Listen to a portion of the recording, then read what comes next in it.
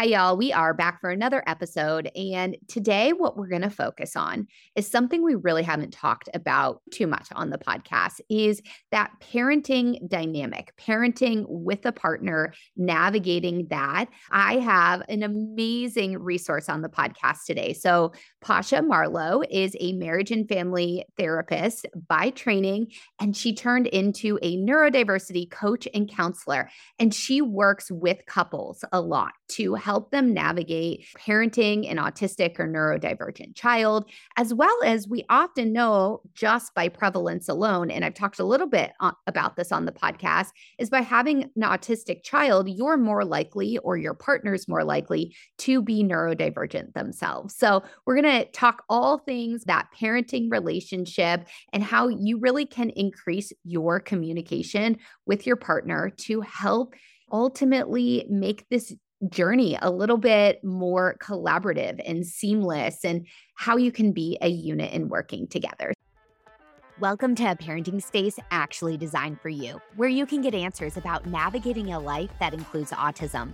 I'm Dr. Tay, a licensed child psychologist and parental coach specializing in neurodivergent affirming care. I have supported hundreds of autistic children and their families and have been in the autism field for over a decade. And I know firsthand the impact autism can have. I was 12 years old when my little brother was diagnosed, and my family had to learn how to navigate the autism journey. It wasn't always easy. 2 decades later, I now create resources and services I wish my family had, including this podcast. And I developed the whole family approach. On this podcast, of course, we will talk about autism, but we will also talk about your personal growth and well-being as a parent, supporting your non-autistic children, and sharing personal stories of other families so you know you're not alone. Quick disclaimer before we jump into today's episode. Anything shared on this podcast should not be considered clinical advice, and you should consult with your team of medical, mental health, and developmental providers if you need support. So I'm really excited to have Pasha here today. Pasha, welcome to the podcast. Thank you so much. I'm so happy to be here. I appreciate you inviting me. Absolutely. And so fun little fact is we actually connected through TikTok. Y'all know on the podcast, I love social media. I think it provides so many amazing resources to learn about autism and neurodiversity. And yeah, that's ultimately how we connected. I don't remember the exact behind the scenes, but I remember TikTok was the place.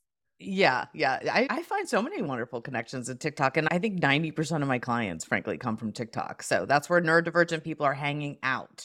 For sure. Yeah. Give us a little background into you and how did you get into this work and what does your work look like on a day-to-day basis as well? Yeah. I started 30 years ago as a marriage and family therapist, probably from my childhood. I wanted to help people. I knew I'd be a helper or healer. I'm very sensitive to I'm autistic, ADHD myself. So my lens is through human pattern and human interaction. So I knew I'd go into this work. Became a marriage and family therapist, did that for a while. Then, because it was long ago, where really therapists weren't able to share as much vulnerably about their own stories. We were a little bit more limited as to the structure of what a therapy appointment looks like. I didn't feel like it was inclusive enough. I didn't feel like it was healthy to identify one client or one patient. So from more of a systems theory, I like the idea of the whole family being the client. So I started to look at a more preventative and proactive way of helping people. So I went into health and wellness, yoga, fitness, mindfulness, but through a mental health lens, and started to basically be doing therapy while we were practicing yoga, or talking about mental health while we were doing Pilates, or going for a walk with somebody and having an appointment about health coaching, but obviously also talking about mental health. Then had children. I have 3 children, 27, 25, 16, all neurodivergent, clearly. At the time, my husband, ADHD. So I started my work in this field by learning about my own family, wanting to understand my own family more, really not even realizing. I was so masked, I didn't realize I was masked, right? Mhm. Didn't realize my Yeah. own neurodivergence. And still, until I started really digging into research. And of course, when my kiddos got a 504 or struggled in school, it all seemed very familiar. But I didn't get a diagnosis as a child or help as a child. So flash forward to maybe 5 or 6 years ago, I started seeing a wave of neurodivergent midlife adults parenting neurodivergent children and really struggling, and in midlife with hormonal changes and with the pandemic and this trifecta of having neurodivergent children during a pandemic while in menopause. Like, this became a wave of who I started to really focus on, which ended up initially being midlife women, but now parents and families in general of neurodivergent children. Wow. Yeah. So such the journey. And I want to just comment on this like therapy like piece initially because it's super interesting. People that listen to the podcast regularly know I very openly share my story, but that's been the shift in the mental health field. And I think it's only been truthfully the last couple years where it's become more accepting to bring that personal lens in. But I still come across therapists to this day that are like, you share about yourself, like you talk about your personal life on social media, like you talk about having a brother that was diagnosed with autism. And it's, yeah, I do. And almost that humanness. I'm curious, and this might be a hard question to answer, but I'm just genuinely curious. Do you think if the state of like how things are with therapy are how therapy is now, do you think if that was like when you were active in therapy, do you think you would have stayed within the therapy realm or do you think you would have still transitioned to that coaching realm? I think I would have stayed. I lead with vulnerability. I don't filter well. I feel like the most human, responsible, kind thing is to share. I think relatability is accessibility. I do not do the blank slate therapy thing. So had it been a little bit more accessible to all and more inclusive and a little bit more flexible, Hmm. I think I would have stayed. My thesis was on how fathers are important and mothers shouldn't always get primary custody. That sounds archaic right now. Like, that was my thesis because I was like, what? Why are women getting full custody and men only seeing their kids on the weekends? Like, fathers need shared custody. Like, the fact that was my thesis just boggles my mind sometimes. That's how much has changed in our Yeah. culture. And I also, because I identify as LGBTQ, but frankly, almost all of my clients, if not identify as LGBTQ, have a lens through neuronormativity and heteronormativity, a little bit more of a flexible, fluid lens. And I feel like I always bring that lens into my work with couples, with families, everything. I think it's really important to talk about that intersection or just to acknowledge it. Neuroqueering is what I call it. But I think if you're going to serve or parent or lead neurodivergent children or adults, you have to be willing to serve, parent, or lead queer or LGBTQ children and adults. Yeah, absolutely. Yeah, we know that there is such an overlap there. And I know for you, just in our side conversations too, you almost view it all within this like larger neurodiversity umbrella. Do you want to talk about that a little bit? So the neurodivergent umbrella, I think for most people in the world right now is still fairly limited to the understanding of ADHD, autism, dyslexia, the popular ones. However, in the neurodivergent umbrella, I include and a lot of other experts too. I'm mainly inspired by the work of Sunny Jane Wise, lived experience educator who just wrote a fantastic book called We Are All Neurodiverse. Like, the entire human species is neurodiverse. Some of us are neurodivergent. I actually think more than half of us are neurodivergent. I think most people are neurodivergent, and some people mask as neurotypical. That's just my opinion. But in the neurodivergent umbrella, I think includes anything that diverges from normativity, which would include LGBTQ, which would include mental health struggles, which would include disability, traumatic brain injury, epilepsy, but even a lifelong practice of meditation. Like, anything that diverges from neuronormativity is neurodivergent. And so that goes under the neurodivergent umbrella. There are neurotypes that we can specifically talk about. Like, today, we might lean into more specifically autism.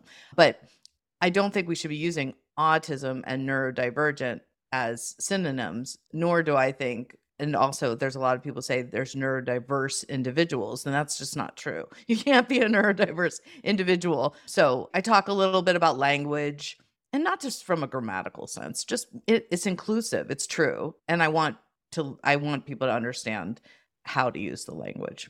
Yeah, absolutely. And I think that can be tricky of figuring all of this out. I think one of the cool things is there is so much change that is happening, which is amazing. And sometimes it is hard to keep up. And I've talked about this on the podcast before. And actually, I'd be genuinely curious your input on this. So, you hear neurodiversity affirming therapists a lot, right?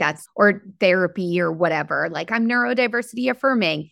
And I had someone be like, no, that's not right. So then I started doing a deep dive myself. And now often I say neurodivergent affirming, especially because my work is with autistic children and their families. Even within that, your understanding of it, would you say that you're neurodivergent affirming, neurodiversity affirming? What are your thoughts there? So neurodiversity affirming is definitely more widely known as a term. And when I speak to businesses, I still say neurodiversity affirming because I'm teaching them about neurodiversity, not just neurodivergence. I'm teaching them about how we can collaborate neurotypicals and neurodivergence. So it is really neurodiversity affirming. However, I agree with you as a therapist. If we're going to say neurodiversity affirming, that's like basically we affirm everybody. So it doesn't really even mean anything. So if you say neurodivergent affirming, hopefully that means, and of course for you, it means that you have experience and knowledge. What I don't love is when somebody says, I'm trauma informed, or I'm LGBTQ friendly, or I'm neurodivergent friendly, because they're like cool with people. Like what I think is a disservice is when therapists and coaches put out that language, but then they don't understand the nuances of Right. serving that population. Then what likely happens is somebody, let's say who's autistic, comes to the therapist, sees that they're neurodivergent, informed, or friendly, or affirming, and then expects that they will actually know about autism. And then there's stigma and stereotyping, and there's not actually knowledge there. First, I'm not like a statementing, but I think it's a disservice to say trauma informed if you don't understand the impacts of trauma. And same true with neurodivergent affirming. Yeah. And I have seen that, right? Oh yeah. It's like and it's interesting. How do I articulate this? I hear from people that this idea of like neurodiversity or neurodivergence is just the hot thing right now. And that personally is not something that I agree with. No. But I do think what's happening is we are seeing therapists recognize that is quote unquote like the way to say it, like the hot right now. And so then they're just throwing it in without the work behind the scenes, of what that truly means and making shifts from the medical models framework into an actual affirming framework. Absolutely. And it's more than just a term. Even I'll look at red flags in a website or a bio constantly. And if somebody says neurodiverse individual, I know they're not fully informed in the language. If somebody says, and this is subtle, but like universal design instead of inclusive design, I'm like, all right, are they working in the field of inclusivity? If they say hidden disability or invisible disability instead of non-apparent disability, I know that they haven't really delved into the disability world yet. And so there's a few red flags that when you're in the community and in the field, you're like, okay, they're like, not to say that they're not trying, and it's hard to keep up with all the inclusive language. But if I'm going to go to a therapist or coach in my vulnerability with my neurodivergent family, I want to go to somebody who's very informed. Yeah. No, that absolutely makes sense. Yeah. So I think this is such an interesting conversation for parents to hear, but also understanding that just because someone says they are neurodivergent affirming doesn't actually mean that they're practicing in that way. And I think getting savvy about some of this can be helpful, especially because I have families that come to me, and I know you do as well, that are looking for this type of care. Yes. That it's not just trying to quote unquote cure their child's autism or things like that, that absolutely still do exist in the world. Another really great neurodiversity affirming strength based versus pathologizing or a medical model based would be if somebody's saying, do you have a child with autism? instead of do you have an autistic child? So it's subtle, but the identity first language really says a lot about that person's perspective as to, are they working within the neurodiversity paradigm and a social model? Are they working within the medical model and a pathology paradigm? And yeah, and it's an interesting subtlety, but Yeah. it's important. Absolutely. So let's start diving into then this kind of relationship work that you often do. I guess let's start there. What does that usually look like when you're working with couples of an autistic child or couples who have neurodivergence among themselves? Yeah, because usually if a couple has a neurodivergent child, one or both is neurodivergent. So we start there, and sometimes they don't recognize it. So sometimes it's a conversation initially about how they experience life, learning, loving, and how they resonate with their child's struggles. But almost always there's a conversation about isolation and the isolation socially and the isolation within the couple. Because usually there's one person, and unfortunately, gender norms make it so that it's often the mother. I'm being very generalized here because I understand there's same-sex marriages. I understand there's all these different forms of a family. However, stereotypically and typically, unfortunately, still, the mother is the primary caregiver. So the mother is not only isolated socially because of extra needs, and also in the relationship because she might be feeling overwhelmed with the physical tasks, the emotional load. And so often that's why people start to come to me, is that they're feeling overwhelmed and they feel like their partner doesn't understand, or they feel like their family, their extended family, doesn't support their parenting structure. So isolation comes up often, as does a dynamic of the, in this case, autistic child being the center of everybody's universe. All, the couple, the neurotypical siblings, if there are any siblings, because it's almost like if the autistic child is having a good day, everyone can possibly have a good day. But if the autistic child is struggling, everyone's going to struggle. There's that feeling, especially if there's a PDA profile in there. But it's an interesting dynamic to talk to couples about how each of them thinks about autism, or even how each of them thinks about discipline or meltdowns or sensory overload. Do they use the same language, but do they also have the same understanding of it? And so often it's a breaking down of that, just really talking to them about how they're individually feeling and understanding the situation. But connection between the couple, in the ADHD world, there's a lot of talk about the parent-child dynamic within the couple.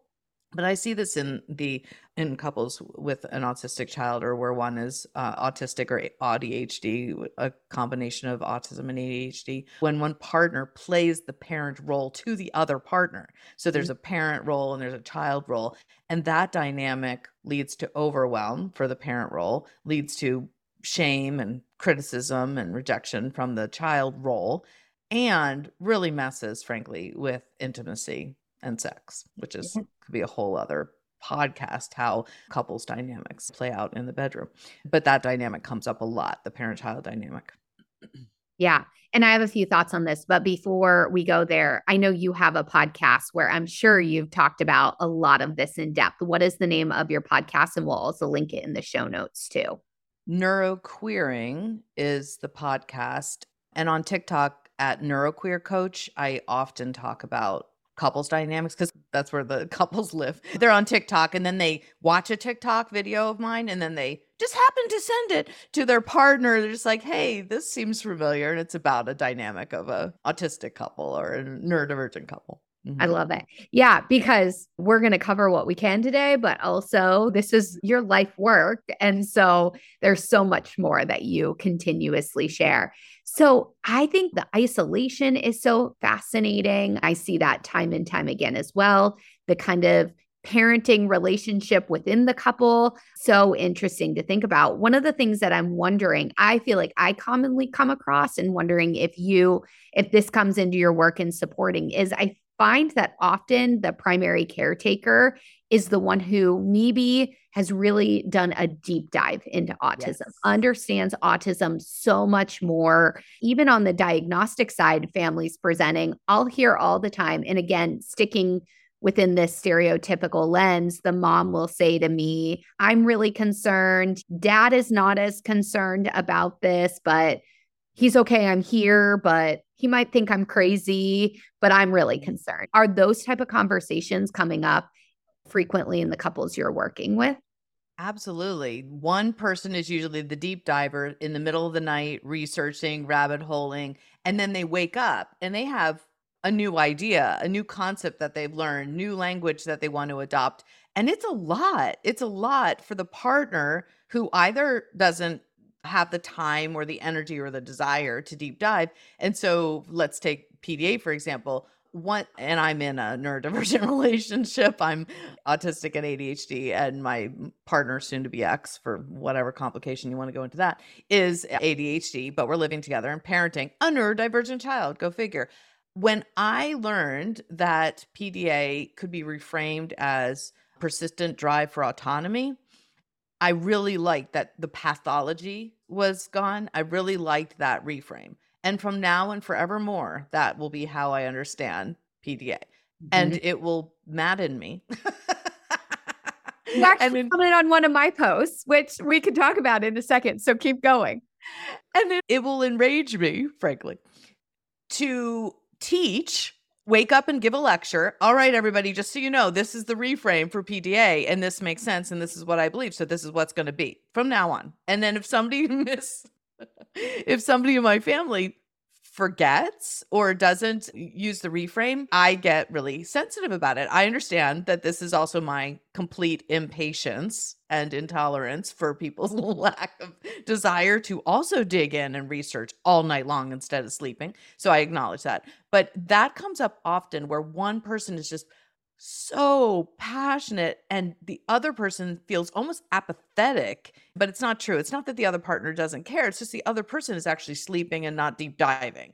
So it's good to have one person sleep and one person deep dive. Yeah. Somebody needs to be well rested, but I'm acknowledging that I am the one who deep dives and gets very passionate and often intolerant. But that dynamic shows up in my office often. I'm like, oh, this looks familiar. Recognize this. Yeah. I recognize that.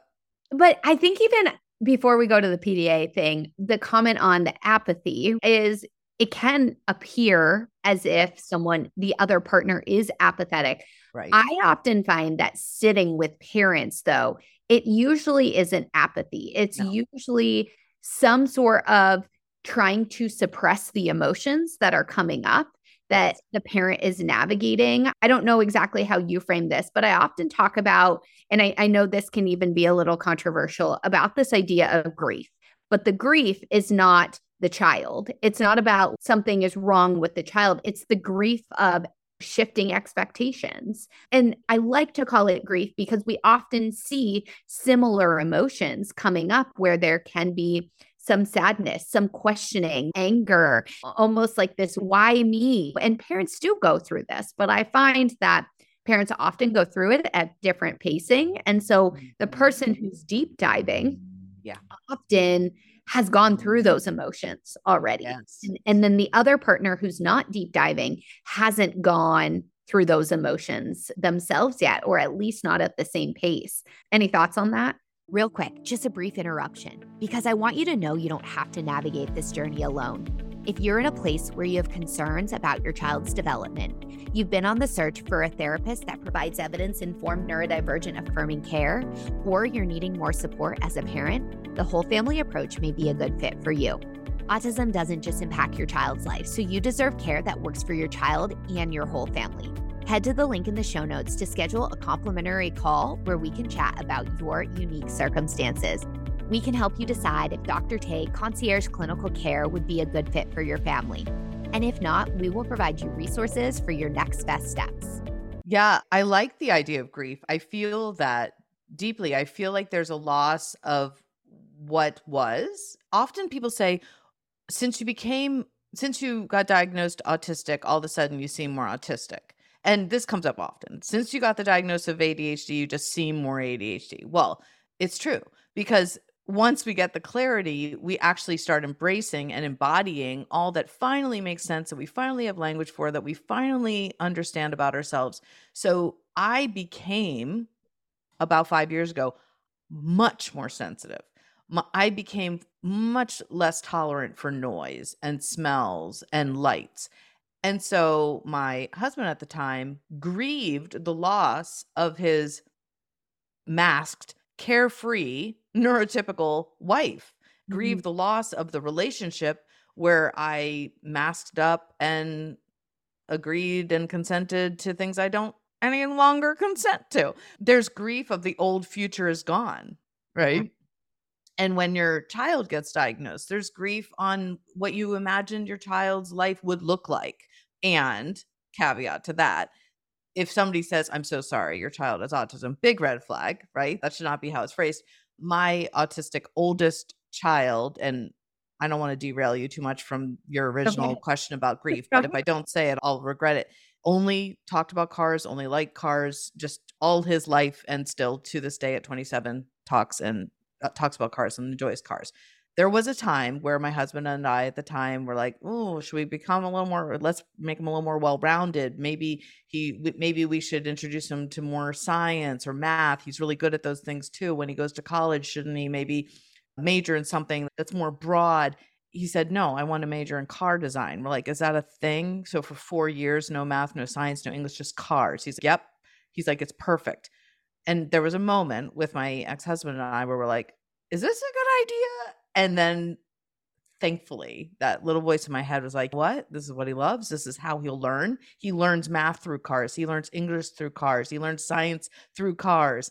And he drew cars and he became Ford's youngest car designer, which is what he does today. And he makes a ton of money doing it. What he would do for fun every day for no money, he is doing for a lot of money. And he's living in Detroit, which makes me sad because he's far away because I'm in Maine. However, he's with car people. He is with other autistic people who love cars, and it's perfect for him. And so had we tried to broaden his interests, had we tried to enroll him into college for something that we thought would maybe be a more stable career, a smarter way to do college, it would have been a disaster. And I'm so grateful for his tenacity, my son Josh's ability to say, I like cars. Why would I want to do anything else? We're like, only 2% of people who graduate from car design school become car designers. He's like, all right, I'm one of the 2%. Like literally with no question, I am the 2%. And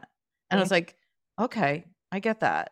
Because when the birth control says 0.999.9, I'm the 0.1 who gets pregnant on birth control. So I'm like, all right.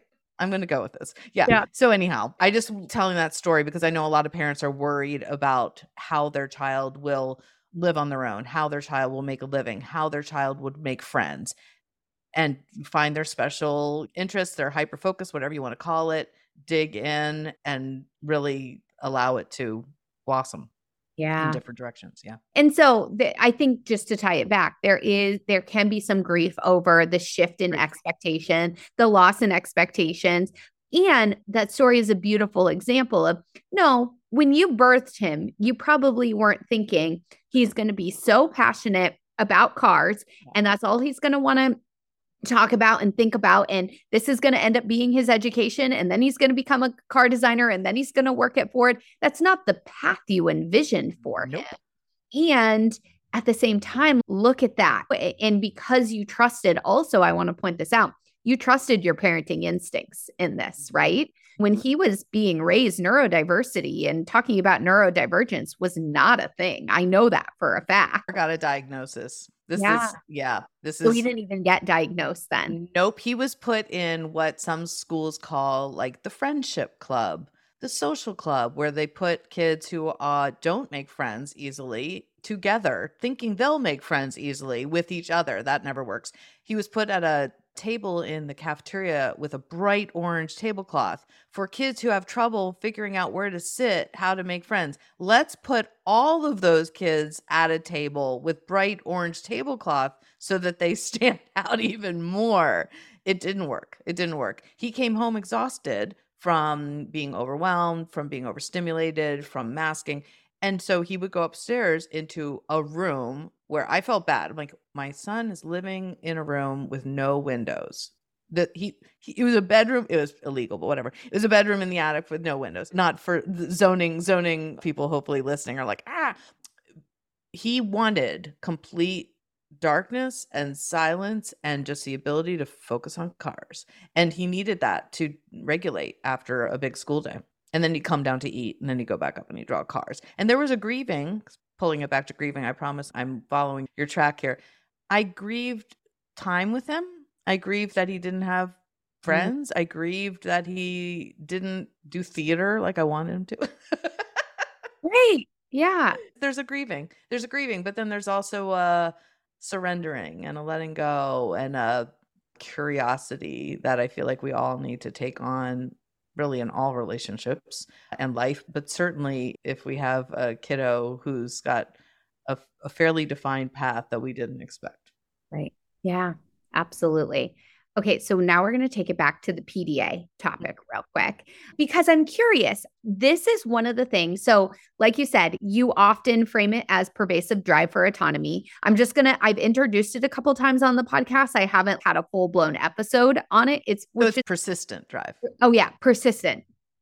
It's interesting. I definitely have heard people say pervasive drive for autonomy too. I suppose I'm thinking about what pervasive means. It's funny. For some reason, that feels more pathologizing to me than persistent. Yeah. Like persistent drive for autonomy is what I hear most of all. But that's interesting. Yeah, and maybe I'm conflating things too.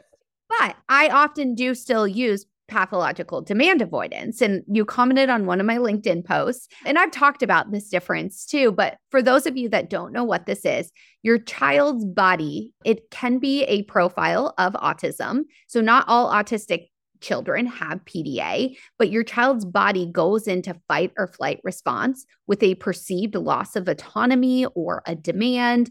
And it's funny, I just haven't done an episode on it, but a large majority of my referrals through my private practice are either, does my child have PDA, or I'm pretty sure they do, but how do I support them in this? And I talked in that LinkedIn post, I do still use pathological demand avoidance. And I think some of that is the nature of quote unquote diagnosing it. There is some medical model tied to that as well. So I completely respect what you're saying here. And I do actually think that persistent drive for autonomy explains it much better than the name of pathological demand avoidance. Like that just sounds jargony to me. It does. And the only thing I'll add about PDA from my personal experience and professional experience is that sometimes we avoid things that we like too. We'll avoid things that bring us joy and pleasure. And so this is where I start to really lean towards the reframe, because for me, it's about when my nervous system feels dysregulated or unsafe, which includes when something's very joyful, which includes when something's very pleasurable. It still feels unsafe because it's different. And I think the brain defaults to what's comfortable and what's familiar. And so I will avoid going out with friends. I'll avoid going to a Christmas concert. I'll avoid sex. And that's where, to me, it feels like it's different than this demand avoidance, because nobody's demanding that of me. I'm avoiding my own demands as well. And so I feel like it's about safety as much as anything, and about staying in the familiar comfort zone where we know what to expect. And that feels safer than even trying something we think we'd like. Does that make sense? Oh, absolutely. And one of the ways, not that we need to settle this of like exactly how it should be referred to, that I often talk about though, is sometimes those are those internal demands on ourselves that create this nervous system activation. And we can see this too with autistic children. They might have this, and some of this has been what I've learned from other people. I've been doing a deep dive myself as referrals increase. I'm like, this is something we need to be understanding more, and parents need support in. But it's sometimes even you were talking about cars earlier, right? For individuals that have PDA, sometimes their interests can feel like a demand themselves. And we might then see that interest shift. Or sometimes too, even overriding for kids that are in that like burnout pattern, they'll override the need for sleep, the need for food, and that ultimately that becomes that internal demand is often how I conceptualize it. But I'd love, what are your thoughts there of kind of thinking of it as an internal demand? Yeah, I definitely think that's true. The internal demand is as important as external demands. And actually, even if it were just demand avoidance, it would feel so much better. It's the pathological part because it's is it pathological if there's reason? There's a reason why I'm avoiding it. And I bring this up often. I say drop the disorder rather than ASD, drop the D, autism, rather than bipolar disorder. Let's drop the disorder, bipolar, even PTSD, like post traumatic stress disorder. If I've had a trauma and there's stress, why is it a disorder that I'm having flashbacks and stress from it? So in this idea of dropping the disorder and dropping pathology from our language, that's more my beef with it.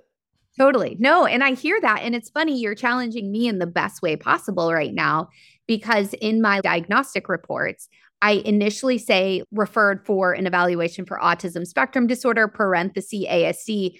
Further, I forget my exact language, but basically saying now I'm just going to refer to it as autism throughout the whole report. So there is this little bit of a game that I still have to play with the medical model. Absolutely. Diagnostically. Yeah. Exactly. But you're making me think too of when I'm talking about PDA using a similar pattern. And you're totally right. I think one thought that I do have, and this is not good justification, is it's so unrecognized in the US that I feel like almost having pathological then makes the medical model pause and actually read and learn about it. But that's not a good argument for why we should have that name. That's a systems issue that's popping. Yeah, I know that this comes up often, and it's the biggest debate I have with people, and I understand both sides. It's similar to, if it's not a diagnosis, if it's not in the DSM, will people get services? Will people get the help that they need if it isn't called a disorder? When I made a post about putting LGBTQ under the neurodivergent umbrella, I got a lot of feedback about it was homosexuality is finally removed from the DSM, and now you want to put it back in. I'm like, no, I do not want to put it back in the DSM. That's not my point. But they're like, then if you link it with things that are in the DSM, then it pathologizes it. And I get it. But if the overall goal is to depathologize and to move away from something like the DSM and move into something that's more trauma informed and more nuanced, then like it has to start somewhere. Diverging from the status quo or disrupting the status quo is part of my work, but I'm not trying to cause trouble. I'm not trying to get people to not receive their services, obviously. And I take medicine for my ADHD. And if ADHD wasn't considered a medical issue, I probably wouldn't get medicine. So I understand. And I don't love that I say I am ADHD. I am attention deficit hyperactivity disorder. That doesn't feel right to me. And so I feel like there's this shift that will happen where we can still get the services and the resources we need through our access needs and depathologize the language. And I think something like ASD, that to me feels like an easy shift to, rather than ASD, autism. It shifts how somebody is perceived. It shifts how, from an empowering point of view, I don't love somebody saying, "Oh, you're ASD." I'm like, "No, I'm not disorder. I'm autistic." And so I know I'm like 5-10 years thinking of like where it could be, but if we don't start challenging and shifting it now, it won't shift ever. But I totally understand the controversy and the debate and the fears. Yeah.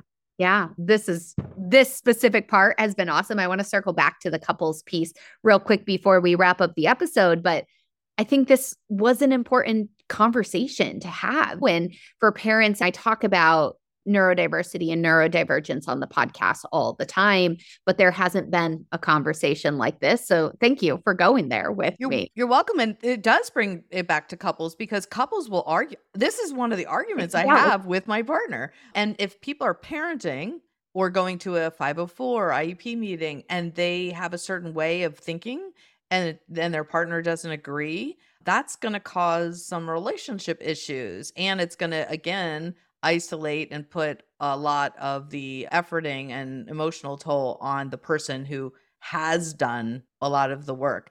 It would be hard to have both people be as maybe passionate about the research, often it makes sense to delegate. Like, you take over the doctor's appointments and the insurance stuff, and then you do some of the more cooking and cleaning. I think it's good to go into silos. What am I good at? And I'm really good at the researching. And fortunately, my partner doesn't mind going to the grocery store, and that just, thank you. Good. You do the grocery store and the trash. Thank you. He doesn't mind. But at the same time, we have to both be able to communicate, especially with other professionals, around our child's needs. So when we go to a doctor's appointment, coming in with a sense of alliance and communication prior about what our goals are for the appointment, that's really important for the sake of our child and the services they require.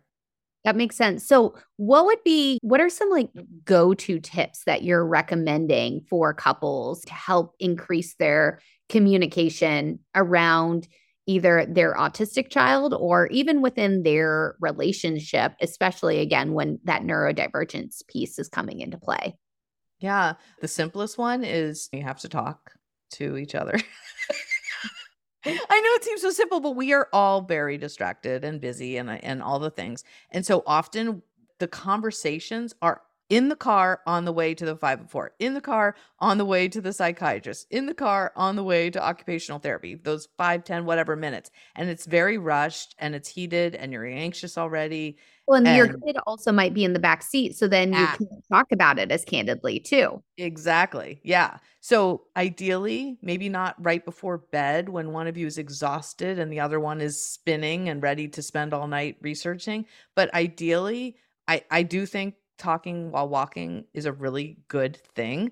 I feel if you can get out and take a walk around the block, even once a week for 5 or 10 minutes, really could make a big shift in just connecting. And how are we both going to approach this next appointment? How are we going to approach this dynamic with PDA? How are we going to talk to our neurotypical child about the support needs that our autistic child might have? Walking, talking, setting aside time. I know people always dislike it when I say schedule time to talk, schedule time to have sex. But if it's not on the calendar, it might not happen. There's that.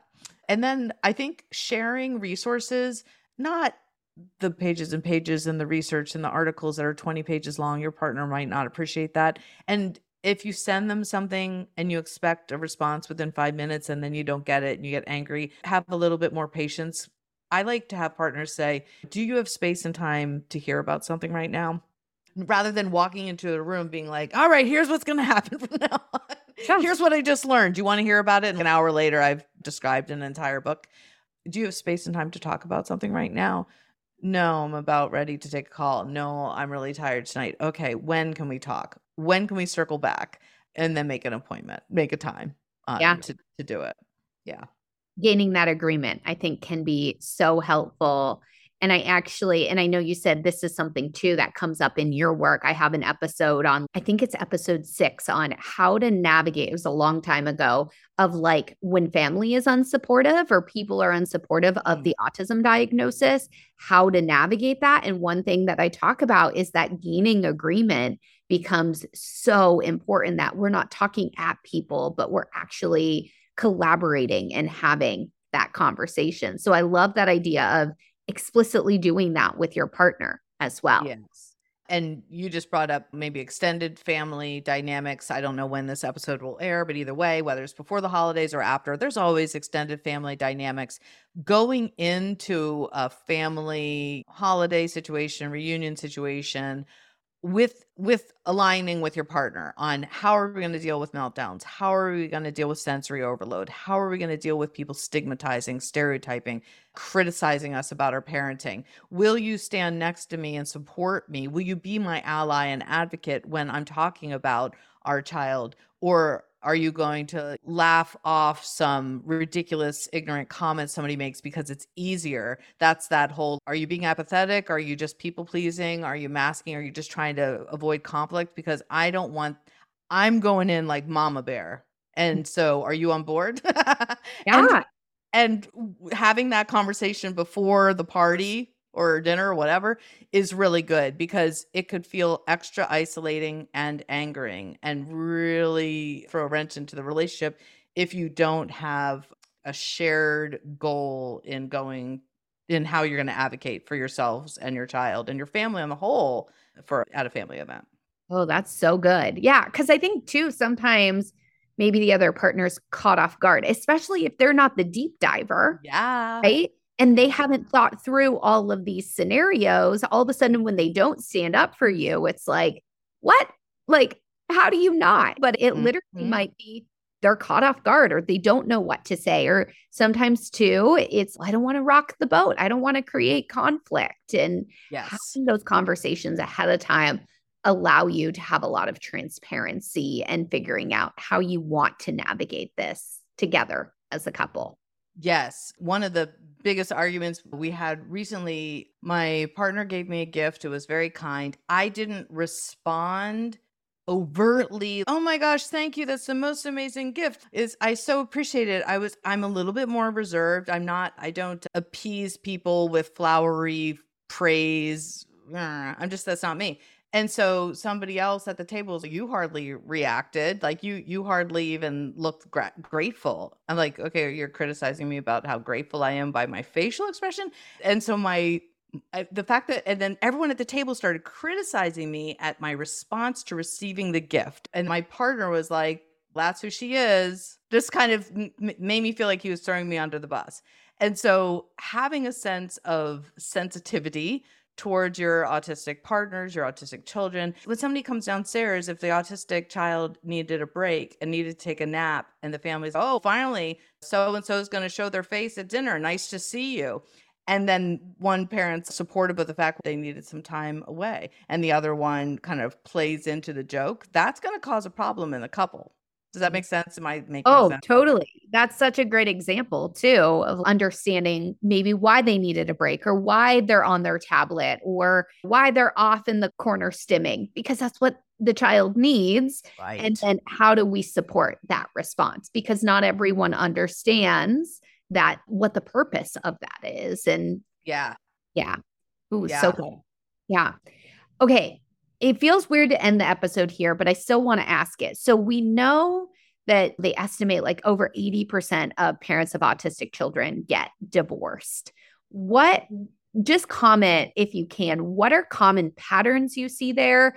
And what are ways to be mindful of those things? Almost like a proactive approach of how can we navigate this until it's too late. And divorce isn't a bad thing. Sometimes parents have to uncouple in order to be their best selves. And how can parents come together to work towards this collaborative approach? Yeah, I'm really grateful that you just said divorce isn't a bad thing, because sometimes it is for the best. I sometimes tell my clients, your relationship hasn't failed. It hasn't failed. It's just complete. Like you've maybe learned what you needed to from each other. If you have an autistic child, there's a lot of overwhelm. It is possible that in a divorce situation, the parents have an opportunity to rest, to regulate, to get time away, to self-care. There's benefits to that. I'm not advocating divorce, but I'm just saying there's benefits to having time away from a child who requires extra needs. So supporting that, if that's people's decision. I ended up, as I mentioned, separating but still living with my partner because we have a child with extra needs. And that's an unusual arrangement. But when I work with couples, there's lots of options. Maybe you have separate bedrooms, so you get a little bit of personal space. Maybe you each alternate, if you have the resources, where you get away for a day each weekend. Maybe you figure out like who's in charge of what each month, as to, can you do the medication and the calling the insurance companies this month? I just need a break from that. And then maybe you switch back and forth. There's so many things that are coming up in my mind about it. But safety comes up again, because if one person is very sensitive, as a parent, for example, to sensory overload, there's going to be difficulty for the partner who doesn't understand it, where even if there's a television playing upstairs and music playing downstairs, for me, that's too much. And then I'm like, have you no respect for my sensory overload? And bringing back to the conversation in a calm way, not like I just did, which is what I did last night, just reminding people of how it's challenged when there's a lot of different audio things coming in at the same time. And so continuously returning to conversations, whether it's around the dinner table or in the car or on a walk, about how we each perceive things, not just the autistic child, not just the autistic adult, but how everybody perceives things. Because the person who's potentially neurotypical or not autistic also has needs, also has desires and wants. So it's not only about the neurodivergent person, and having that empathetic lens and continuing to come back with empathy, compassion, and generosity, like assuming that everybody's desire is to make this family work in whatever structure you decide, like assuming that, coming into the conversation with generosity. I think I just talked in many circles, hopefully answering the initial question. You did. Yeah. And I think one thing that really stood out for me is this idea of, and you talked about this at the start of the episode, that often when you have an autistic child, it is so easy to center on them, center on what their needs are, make all conversations be about that, all decisions. But what I'm also hearing in this is, in addition to having proactive conversations about how you want to parent and be unified, you also need to have proactive conversations about what your needs are as a human being, and helping your partner to understand as well how your brain thinks, because they don't live inside your brain like you do. Exactly. Yes. I wrote a course called Same Bed, Different Brains, just talking about how each person comes to a relationship with a different sense of reality, with different needs, with different desires, and honoring both. And I also just want to, and maybe we end on this, but the difference between ability and capacity, and honoring that for all people in the family, honoring, can we do more? Yes. Can we do everything? Yes. Can we, take on the world? Yes. But that's not our capacity.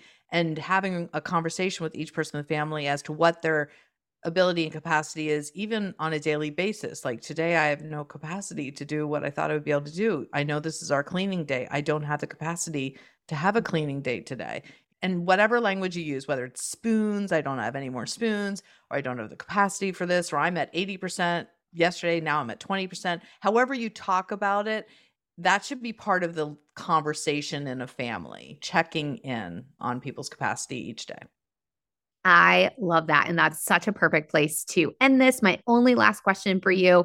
I know at the beginning of the episode, we talked about your podcast and your TikTok, but mention if people are interested in continuing to learn from you or want to work with you, what are the best ways to navigate that and connect? Yeah. If you want to work with me, feel free to write to me. My email is pasha@pashamarlowe.com. So it's my name. My website, pashamarlowe.com. I'm keeping it simple. Facebook and LinkedIn, Pasha Marlowe. Instagram and TikTok is @neuroqueercoach. But I do individual coaching, couples coaching, group coaching, and then also the workshops and the corporate trainings. And I'm digging into professional speaking so I can speak to conferences. I just spoke at the International ADHD Conference about neuroqueering.